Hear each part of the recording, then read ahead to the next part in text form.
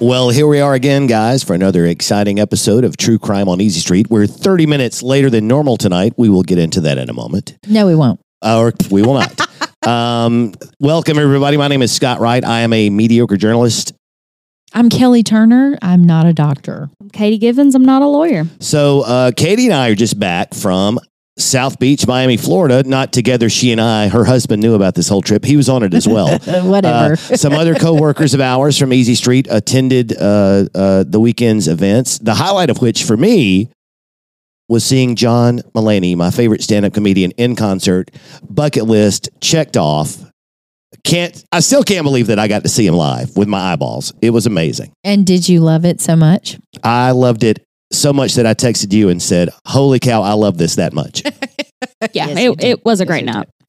The two opening acts were amazing. There were 7,000 people in the venue. Katie, I looked this up just a second ago. It's called the Hard Rock Live at the Seminole Casino in Hollywood, and it holds about 7,000 people. And it turns out that I know this very succinctly because 7,000 people laughing as hard as they possibly can sounds exactly like a jet engine, and that's how we got there.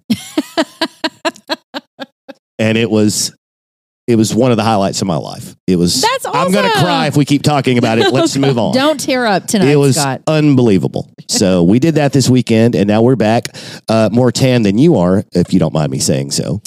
He's talking about me, ladies and gentlemen. Sorry. He's pointing at me, Kelly. Yes. That I am not as tan as he and Katie to further rub in the fact that we just got back from the beach and you did not. Exactly. But aren't you going in a couple of weeks probably? I mean, no. Memorial Day is coming up. No, I'm not going. Oh. That's okay. Well, crickets. I'm not bitter or anything. Just whatever. Just another reminder of why I'm so glad that I only see you on Mondays. No, I'm glad you guys had a great time. You guys do look really, really tan. Well, you have like this golden bronze look. Yeah, well, you don't want to see the red in this area around my stomach where I forgot to spray the 30 sunblock. So, oh yeah, I was about to say, I don't know about that. Scott Wright walked around the beach with a button-up shirt on. I have pictures to prove it. Listen, I had it rolled up at the sleeves. I was trying to look cool. It was my beach outfit. Did you have your cigarettes rolled up in the sleeve? Damn it. No, that's the one thing I forgot, Jim Croce. My bad. Yeah, then you were not cool. I'm just kidding. I don't condone smoking. Well, I've never been cool, so that's you're 2 for 2 on that one. All right, so let's get to what we're here for today. We've giggled and dickered around for 10 minutes. People want to hear the podcast, not what we did last weekend on vacation. What in the world does that mean? What do you mean? What does dickered around? Not what you think it means, apparently, based on the look on your face, Kelly Turner. Did you just say? Clean out your mind, woman. I'm not. I've never heard that word. Dickered? Never. Ask your husband about it. He knows I feel like I should be British. Is it British? I don't know. Maybe. That's shepherd's pie. You're thinking about something completely different. All right. So got it. I'll shut up. Yeah. No, it's fine. Keep going. So we're going to do the Murdaugh part 3 of 4 tonight. Yes, and, we are. Kelly is in the big chair. She's going to tell us about really the thing that was would it be fair to say this was the first domino that fell in what became the unraveling of the Murdaugh family? Yes, that is very fair to say. Lead on. This is the incident that's going to put them on the map, so to speak, as far as getting some interest from local investigators, local newspapers, and then they're, as this continues to unfold, they're going to become widely known. Not in a good way. Nationally. Yeah. Yes. They're going to become infamous based on what's going to happen tonight. We've already talked about the Stephen Smith case. We've talked about Gloria Satterfield. And today we're going to talk about the Mallory Beach incident. Now, Mallory Beach is a person. I said that almost like it was a beach. Yeah, right. That's her last name. Well, if you are new, that might sound, yeah.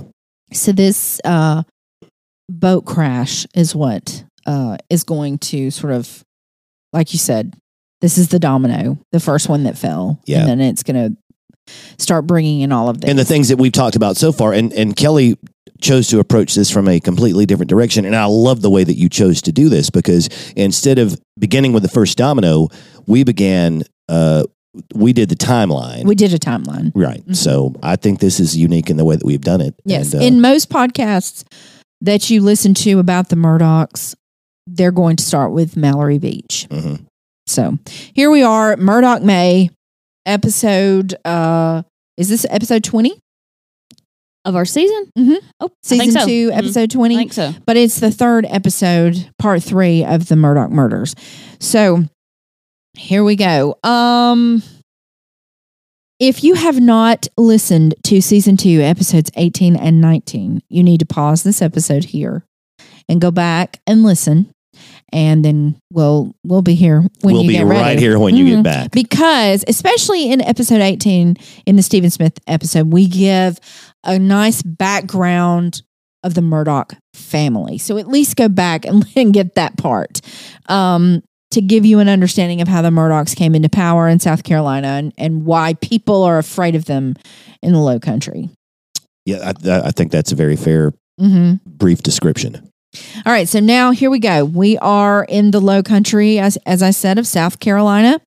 On February the 23rd, 2019, at 6:36 p.m., Paul Murdaugh took his family's boat, which is a 17-foot Sea Hunt center console powerboat, out for a night of partying with friends on the Beaufort River.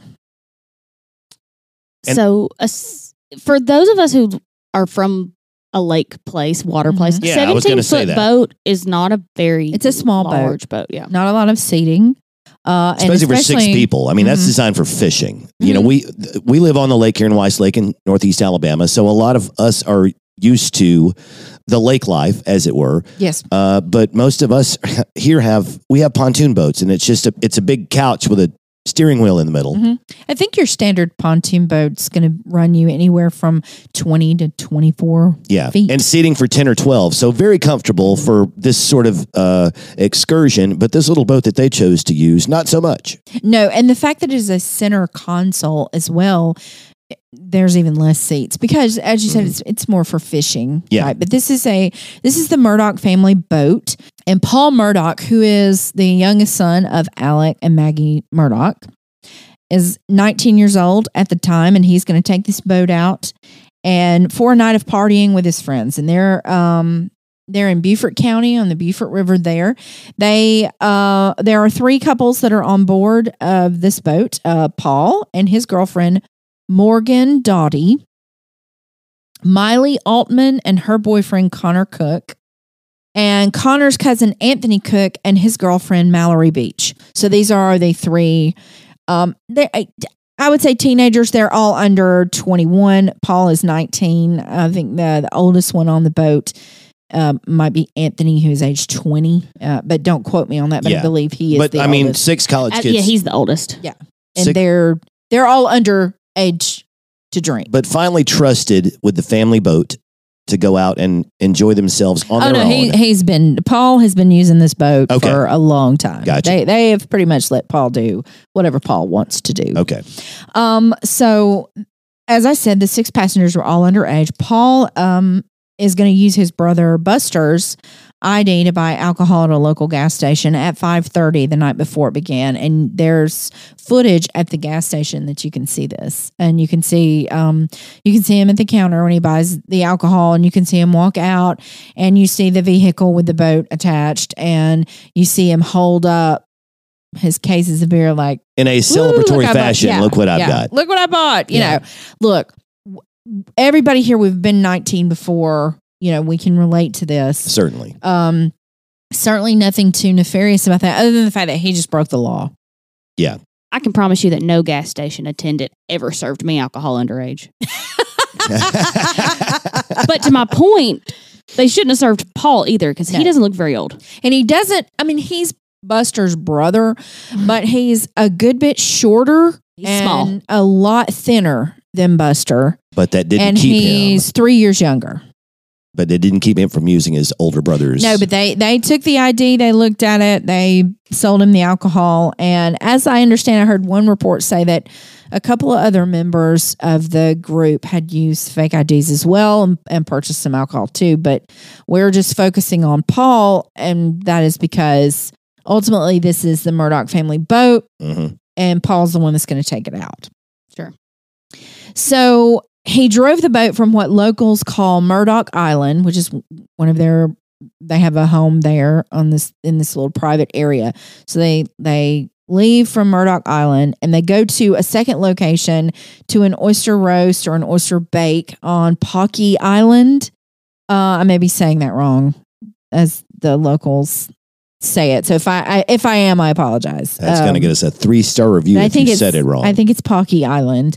And the GPS data recovered from the boat confirms that they docked about 8 p.m. and they stayed at the party until around midnight. Now, during this party, there are a lot of adults at the party too. In fact, Paul's uncle, Randy Murdaugh, is there as well. And I'm not sure if his other uncle was there, but I know for a fact Randy Murdaugh admitted to being at the party. So there were adults and there were college age kids there. It's an oyster bake. We're not so unfamiliar with parties like that on the lake here. We're not. It wouldn't be oysters here, but it would be. No, we would do crappie or bass. We would do or a catfish. fish fry, or we would do a low country boil, Right. or something like that we would do here. And you have people of all ages at the lake lot, and they're enjoying the food. But as the party continues, what the kids are doing is they're going.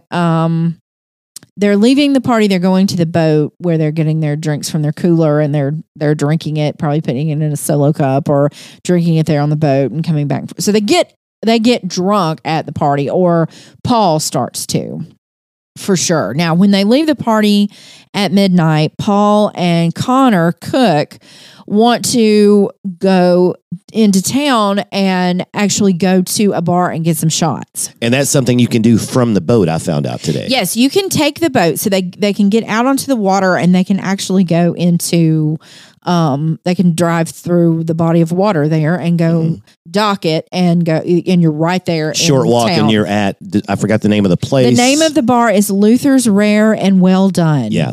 And there's surveillance video from the bar and from the dock where they are, and you can see them coming off of the boat. You can see them, coming back onto the boat. But their footage there does confirm that they are there at Luther's. Paul and Connor get in with fake IDs. They ask if they can bring their friends. And they say, no, they're not 21, And the bouncer did submit a written statement saying that he did look at the IDs and it said 21. And so they were allowed in. So because the friends can't join them, they each do 2 shots each very quickly. Yeah, that doesn't take long. No. If you've never done a shot before, as long as you can keep it down, it doesn't take long. And so it doesn't for them as well. And so they rejoin their friends. The rest of the members of the boat kind of went to a nearby park and just kind of hung out there in town. And then they rejoined their friends about 1:15, and you can see the camera footage on the dock captured of the 6 friends as they're walking down the dock and they're boarding the boat. And you see, you see that Paul is kind of, in my opinion, looking at the footage, it looks like he's staggering. I would say he is the drunkest of the 6. Yes, because the rest of them can at least walk straight to get onto the boat, and he's kind of swaying, taking a few extra steps. Well, and they're all speaking to each other and laughing and having a good time, and he just seems like he is totally concentrated on getting back to the boat. Like it's taking all of the concentration that he has left to do that. Yes. So they get back on the boat, and this is where it just really goes south. This footage of Mallory Beach walking along that dock and getting back onto the boat is the last time we see her alive. And so it just kind of goes downhill from there. They end up crashing into a bridge just shortly after 2:20 a.m. Yeah, it's called a dolphin. It's like 3 power poles that are sunk in the water. There's 8 or 10 feet exposed, and they're all leaned together to remind you, hey, don't drive here. This is there's a bridge right behind you. Go to the left of this and don't hit it. They or call to the it right. like a pylon. Yeah, and so it's shortly after 2:20. So from 1:15 when they get back on the boat to 2:20, we have to understand what happened. We have to rely on the testimony, the interviews from the individuals on the boat. We have to rely on things that are going to come up in court hearings that we will address all of this. So I'm saying all this not to bait you and say, "Ooh, we're going to get to that." I'm saying all this to say the following information comes from these interviews and these what's the word I'm trying to say, Katie? Depositions. Yeah, depositions. Yeah. Thank you. So this is where we get this information. So according to those on the boat, after they get onto the boat from this dock about 1:15 and get out into the water, this is when things really go south. Paul is very, very drunk, according to the passengers. He's driving. At one point, he's just doing donuts in the boat, just around. And one thing that I have not told you, it's getting, it's obviously dark at 1:15 a.m., but it's also very foggy at night. And this boat does not have a light on it. Oh, wow. Well, there are no lights on the boat. There are no running lights. They don't work. I assume it was bought from the dealership with lights, but they're not working. And they are using a flashlight to light their way. Very dangerous. As they drive through the dark fog. Mm-hmm. And so the reason that Paul starts doing donuts and he starts getting, agitated is because, according to the passengers on the boat, Anthony Cook and Connor Cook both offered to drive because Paul is wasted. Not doing it well. No. And so Anthony offers several times, "Hey, dude, will you let me drive? It was scaring Mallory. Mallory was Anthony's girlfriend. She was terrified. They were, sitting on the boat. She was sitting in his lap. He was speeding up very fast, and then he would let go. If you know how to operate a boat, the gas is a handle, and you push it forward to go. But when you let it off, it slows down. Yeah, it slowly goes back to idle speed. But it's very hard to steer at that point. That's true. It's easier to steer when you're kind of going, when the throttle is engaged. Yes. And so he's just stopping. And so his girlfriend is towards the front of the boat, and she's, telling him, "Why don't you let someone else drive?" And so he then lets go of the throttle, and he runs up to the front of the boat, and he starts yelling and cussing at her, and she tries to push him away, and he hits her, and then he spits on her and calls her all kinds of names. So he's belligerent at this point. And when he is stepping away from the wheel and stops operating the boat, to go do this or to go do something else or yell at somebody else, Connor will then steady the boat. He will grab the wheel and he will try to steady it from time to time.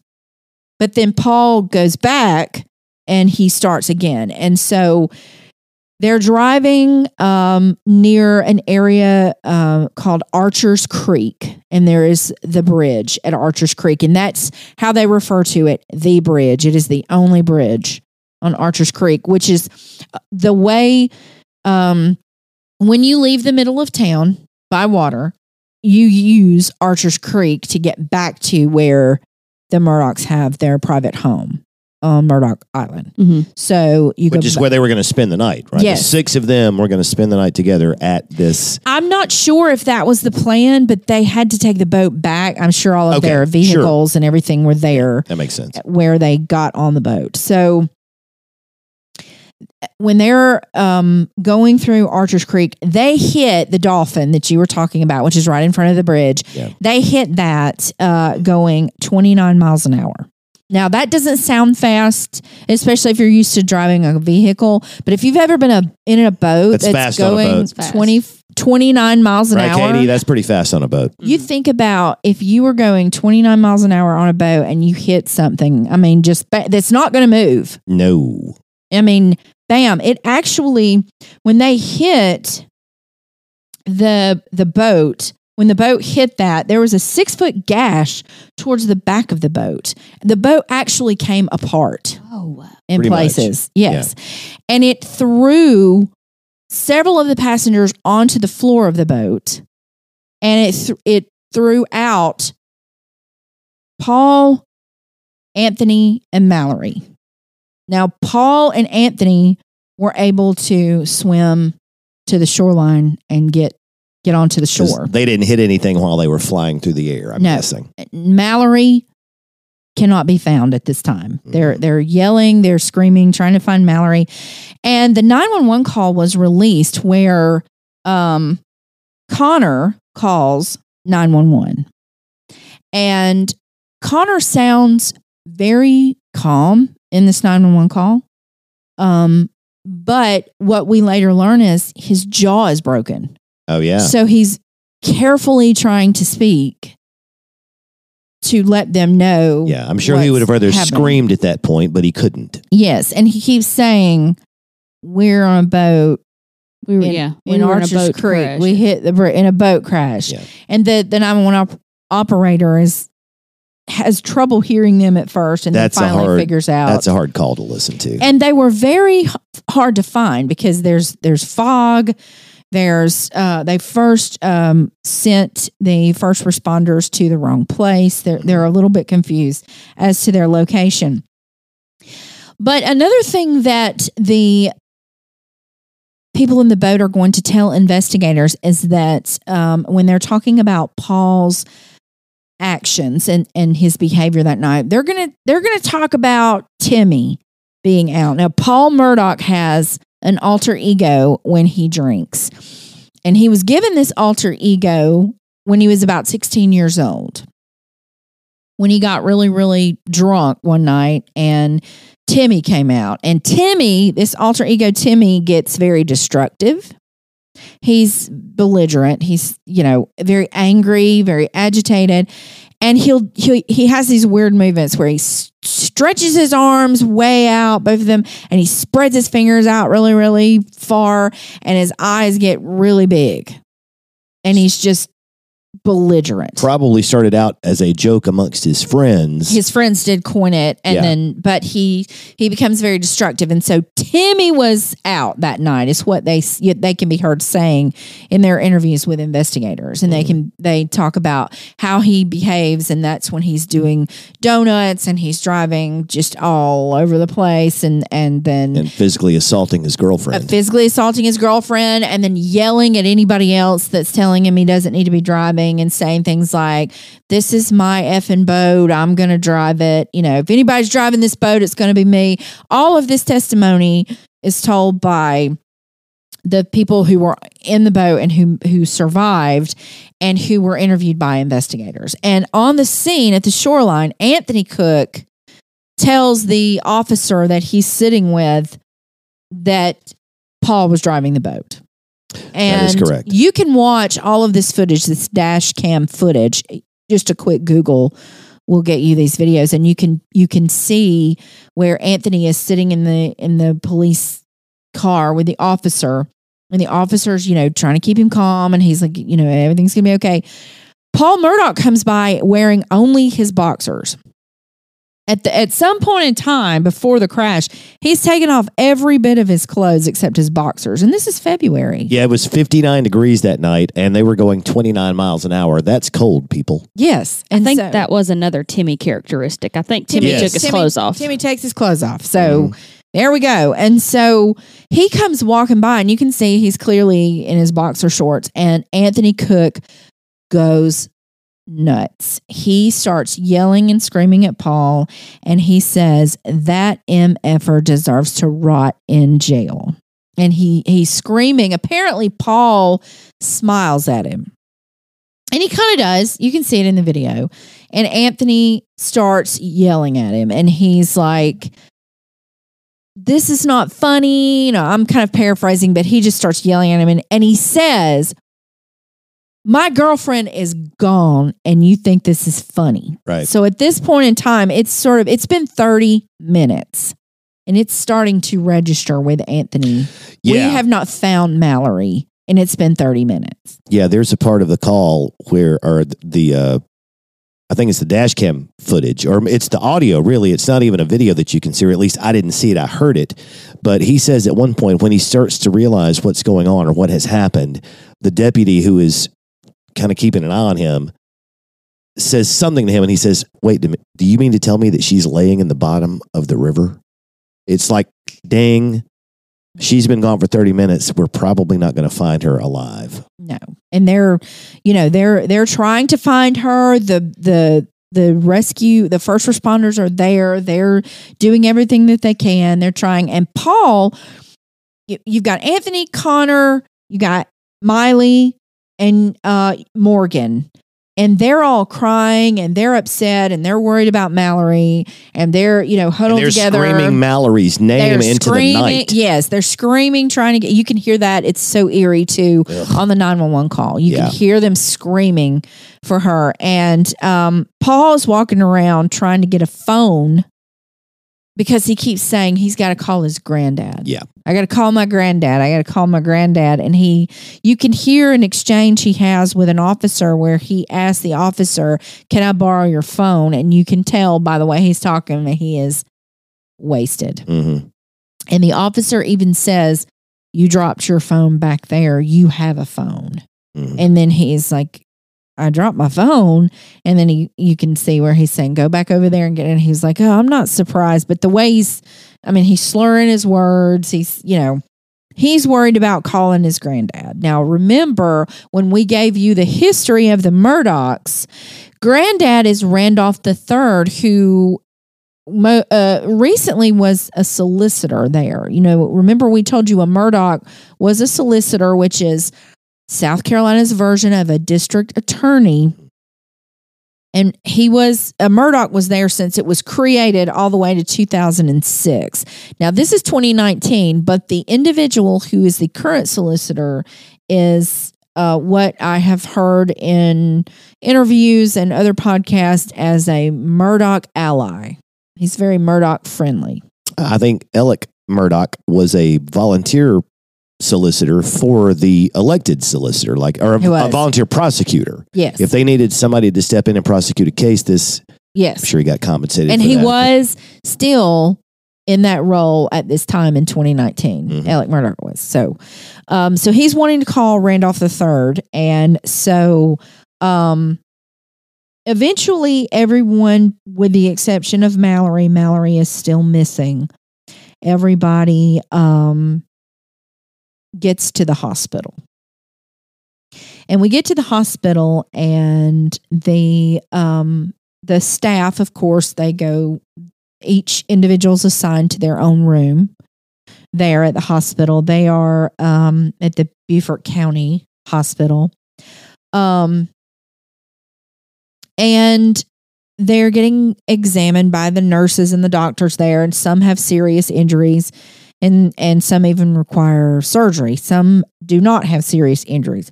Paul Murdaugh is one of those who does not have a serious injury. However, in the ambulance on the way to the hospital, they had to strap him down. He's belligerent at this time. And he is, Paul's nurse reported that he was, quote, grossly intoxicated and belligerent.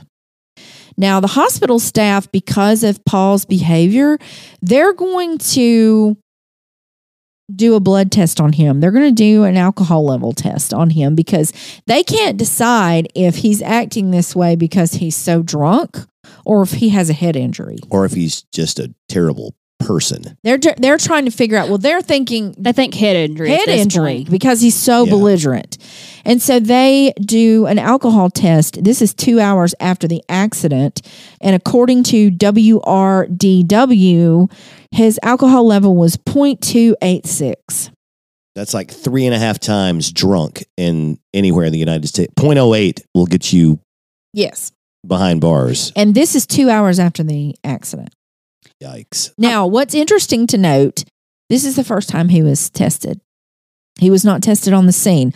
All of that law enforcement around there, him walking around in his boxer shorts, slurring and stumbling, talking directly to officers, and no one has done an alcohol test on this guy, and Anthony Cook, and I know at least one other of the individuals there at the scene has said he was driving the boat.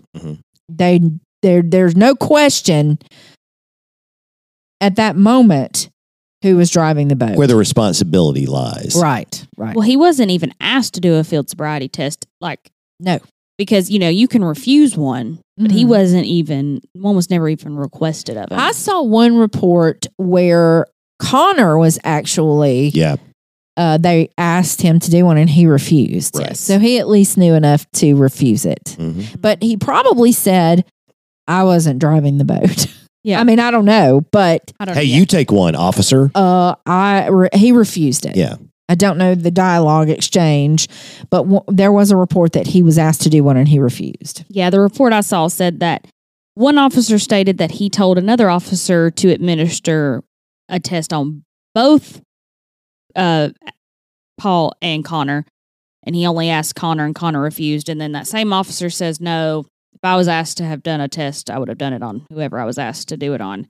So it's a bunch of back and forth about that. So enter Alec Murdaugh and Randolph III to the hospital. So Grandpa has arrived. Grandpa and Dad has arrived. Okay. And they immediately go into Paul's room and they do not talk to anybody. Lawyer mode. Do not talk to anybody. Then Alec Murdaugh the staff of the hospital reported that they were having to keep him out of the other kids' rooms. He was trying to get in to the rooms of the other teenagers to tell them not to talk. We'll get you a lawyer. Don't talk. Don't say anything about who's driving. Everybody be quiet. And Katie, do you want to tell us what he does to Connor as far as how he's telling Connor about how to be quiet and I'll get you a lawyer and all of this? Yes, he goes into Connor's room. Like I said, like Kelly said, he's trying to go in everyone's room. Like when Morgan's being interviewed by the police, he literally just walks in and has to be escorted out of her room. And he goes in Connor's room and he tells Connor, you don't tell anybody who was driving. We don't, there's been a lot of things said tonight, and it's best if you keep your mouth shut because it's gonna look bad on you too. We're gonna get you a lawyer. We're gonna get you a lawyer that's gonna help you. Would anybody like to guess who that lawyer was that he suggested for Connor Cook? Was it Corey Fleming? Ding, ding, ding. Was it really? Ding, That was a ding. stone cold guess. Yes. Right. It was Corey Fleming. Wow. Remember, if you don't know who Corey Fleming is, you need to listen to our previous episode. And Stop now. Go back. We'll be right here. Yeah, we'll wait for you. So it will get you all introduced to Corey Fleming. So he's trying to, he's actually approaching Connor as Connor is being rolled in a wheelchair in to get an x-ray on his jaw. Remember I said his jaw is dislocated and he bashed into something in the boat when the boat struck. Yes, because he the ended up abutment. being in the floor of the boat. So he's trying to stop them and they're having to say, sir, you've got to get out of the way. We're taking this patient to have x-rays and ultimately surgery. Right. Move. Yeah. So this is, at this point, Paul's not able to be interviewed by anybody because Granddad and Dad are there. Which, Katie, how common is this? If you call your lawyer, oh yeah, no, they're going to come in and tell you to be quiet. I wouldn't want my kid talking to law enforcement without me there. Like that, absolutely not. I don't think that's sketchy. I mean, it's sketchy because of who they are. But now they got to Connor. I mean, they got to Paul before Alec and Granddad got there. Like they, law enforcement got to speak to him for a minute. And what did he say? He said they asked him if he was driving. He said, I was not driving. And then he says, what does it matter who was driving? What if I had been driving? What does it matter? Oh. Well, that seems like a hole in his whole theory that, I mean, I can answer that. Yes. And in some of the depositions, and guys, you guys tell me if I get this wrong. In Connor's deposition, he is the one who overhears Alex saying, she's gone. Don't worry about her. Yes. I heard that at some point. He made those statements Right. in the hospital. On the phone, I think. On the he was phone on the to phone with someone. someone. And he says, she's gone. Don't worry about her. Yeah. Yes. So just, I mean, if you needed to know, if you haven't yet figured out that we're dealing with a family that we think may be inhabited by at least one cold-hearted snake, that may be the one thing that could push you to the other side of the fence if you're not already there, because that seems pretty shitty. Exactly. Now, Dr. Mark Mercer confirmed to investigators that Paul was the most intoxicated and least cooperative of anyone of the group there. And after looking at the boat, there were 49 bottles and cans of alcohol on board. 27 were empty. And you got to figure that's not all of the, I mean, we could go back and do the math and look at that video footage from the Parker's convenience store. And there was White Claw, there was Michelob Ultra, and there was Natural Light, or I forget exactly what the three different containers, the cardboard containers of alcohol that Paul set up on the counter. But there's 12, 20, there had to be at least 30 or 40 in there. And so they got some more from somewhere else. Maybe the boat was already full of beer. No, someone else with the group was able to buy. I mean, I don't know who it was, but Okay. I understand that more than just Paul had a fake ID. Got it. Well, and they took those shots at the bar. And if you've ever, taken 2 shots very quickly back to back, I mean, that can really go to your head. And for him to still have that blood alcohol level that many hours after the crash, after he's been through a trauma, I mean, he's still acting like this. You're thrown into ice cold water in the middle of the night and you've got a friend missing. That sobers you up pretty quick. Yeah. And for him to still be as belligerent as he was tells you how belligerent how drunk he had to have been. And what that boat ride might have been like for anybody who was on it, if he was, donuts and arguing. It's awful and to think spitting about and how slapping. terrified that they were. But if you go and you watch the 2020, you can find it on Hulu. 2020 did an episode devoted to the Murdaughs. It's season 44, episode 11. I watched it again today. And you could see the interviews with these kids. You know that they were terrified on this boat. And at one point in time, Anthony, Mallory was so scared, and Anthony was too, that he told Paul, look, you won't let me drive, just stop the boat and we'll get off. They just asked to just get off the boat, and he would not stop what he was doing.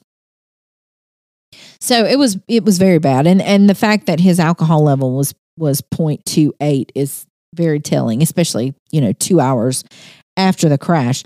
So as we talked about, Alec Murdaugh's behavior attracted a lot of attention after the crash, and the way that he was, moving about the hospital and trying to get everybody to be quiet. And let me ask your guys' opinion about this. It seems to me if there was any sort of a hole in Alec Murdaugh's theory about how to get my son out of this thing that he might have gotten himself into, it seems like walking into a crowded hospital and elbowing your way around the hallways leaves a trail of evidence. Evidence is the wrong word. A trail of suspicion. What they're trying to do is they're trying to... I know what they're trying to do, they're doing it in front of doctors and nurses and other people who don't give a shit about your legal situation. They're just trying to help these kids and get them fixed and, hey, get the hell out of the way, man. Yeah, that's true. And they heard everything they said, and they told everybody everything that they heard him say. Yep, and they're trying to make the waters more murky, so to speak. They're trying to cause confusion about who was actually driving when the crash happened. And part of that, as you remember when I told you previously, Paul would be driving and he would be, pushing the gas, and then he would let off and he would step away from the wheel and Connor would grab the wheel. Yeah, apparently that turned into an excuse. It did. And that turned with the Murdaugh family. That turned into, well, we don't know who actually had a hold of the wheel when this crash happened, because both of them were, and so what they do is, allegedly, is they get Connor hooked up with Corey Fleming, who is then going to, make sure that Connor is quiet. And then they're going to continue that confusion. And then it dawns on Connor and his family after a certain amount of time that they're trying to set him up. They're Right. getting him to be quiet, and then they're changing the narrative. Yeah, this they're Fleming not character. being quiet. Yeah. They're changing the narrative, and they're trying to turn it around on Connor, and that's when Connor fires Corey Fleming. And actually, does he still have a lawsuit against Corey Fleming today? He has a civil suit active as of now because of this tampering with, or this alleged tampering with the investigation. Mm-hmm. And there's apparently evidence missing, some obstruction of justice happening. They never get Paul's phone. They get a search warrant for Mallory's phone, Mallory's Apple Watch. They never get Paul's phone. He's never given a field sobriety test. Well, there's some discrepancies in the police reports that get filed after they all climb up onto the bank. Yes, in one Because police report, they write they don't know who was driving. Yes, that's where I'm going with that. It's very clear from the dash cam footage that the people who survived the crash say Paul was driving. Right. When we hit. And certainly was responsible for the dangerous way that boat was being operated in the 30 or 45 minutes, whatever you said. It was 1:30 and then 2:10 when the crash happened. 1:15, and then the crash, the 911 call came in about 2:20. Okay, so figure at least an hour. It took them a little time to climb up, to get out and get acclimated. And I guess I still don't know why some of those phones worked. Maybe I just have an old model of iPhone, because if I even lay mine on the counter beside the sink, it doesn't work for a day and a half. Well, and Connor's the one who called, so he actually was never thrown into the water. Then there you go. Okay, that's it. But anyway, there's just some discrepancies about those the statements that you can hear on the audio from that dash cam footage. Yes, that just does not jive with what some of those officers turned in later as their official reports. And I'm sure, look, a lot of confusion, people running everywhere. Maybe you don't remember every single word that was said, but you had the dash cam. Well, footage. In fact, the officer would you go back and listen to that? Yeah, the officer that had Anthony Cook in his vehicle, and who said Anthony told me that Paul was driving the boat. He was fired. Right. Not long after that. No. Yeah, for alleged drug use. Alleged drug use. Never proven. Never prosecuted. Mm-mm. They just said, sorry. They dropped it, yeah. Yeah, they dropped it. They just got him. If you believe in conspiracy theories, and I'm not saying that I don't, but if you believe in them and you have been hanging out with this Murdaugh thing for a while like we have, it starts to sound like something nefarious was happening there. Mm-hmm. Yes, and there have been 3 law enforcement officers called into question. Because there was 4 at the scene. There's Austin Pritchard, Michael Brox, Stephen Domino, and John Keener. And Stephen Domino is the one who's been fired. Yes. Because he is the one who said, Anthony said Paul was driving the boat. Yes, because Anthony was in the car with Austin Pritchard when they had that full long conversation. And it was Stephen Domino's car with the dash cam footage that you famously see in this case. And so he was like, yeah, he told it to me. He does say it. I've heard it. Yeah. Mm-hmm. And he said he said it directly to me, and then here he is saying it again to Pritchard. But yeah, that didn't make it into the evidence locker somehow, some way. Nope. Now, Mallory Beach's body was recovered on March the 3rd, 2019, 8 days after this crash. She was found 5 miles from the crash, and I believe her death was actually ruled, it was blunt force trauma to the head. Right, which means it knocked her unconscious and she drowned. Yes, because she could not, she was out. Right. And so I believe there were some fishermen who found her. 2 men. Near a marsh, like I said, about 5 miles from the crash. And so the death of Mallory Beach is what started the investigations into the Murdaugh family. And that's why this is episode 3 instead of episode 1, because normally, like we've talked about, this is generally the first episode in the Murdaugh family tragedy, but we approached it from a different angle because the first 2 episodes of our podcast about this, nobody knew about those, or at least made any sort of connection until this episode happened at that bridge, and then investigators started looking into starts to unravel. Looking into the Murdaugh family, looking into all of these past events. That's when you start hearing the names Stephen Smith, Gloria Satterfield, those kinds of things. It starts with Mallory Beach. And so I'm going to turn it over to Katie here to give us more on the court and trial and all of those things that come, obviously, after all of this chaos. She's our legal expert. Who else would do it? Well, it takes 2 whole months before any charges are ever brought against anyone in this case. And Paul Murdaugh is finally indicted on felony BUI charges. BUI is boating under the influence, for those who don't know. He is never booked or jailed in this incident. When a formal mugshot of his was requested, the picture that was sent is a photo of him in a dress shirt standing in a courthouse hallway taken on an iPhone. That's highly unusual, isn't it?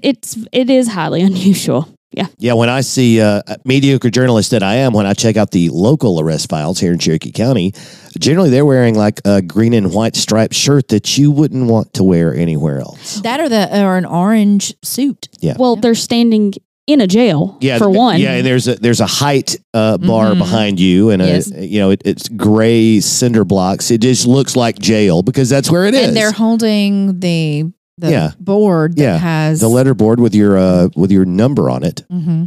None of this for Paul Murdaugh. No. And he is ordered in this indictment trial to stay within a 5-county radius of the county that they're in.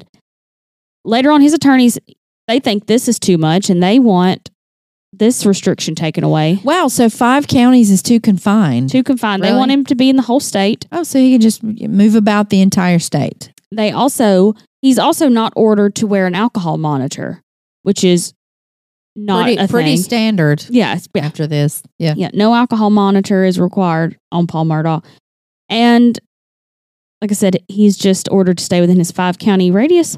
Those restrictions stay put. But not too long after this, all the charges against Paul are dropped. Dropped? They're all formally dropped against Paul Murdaugh.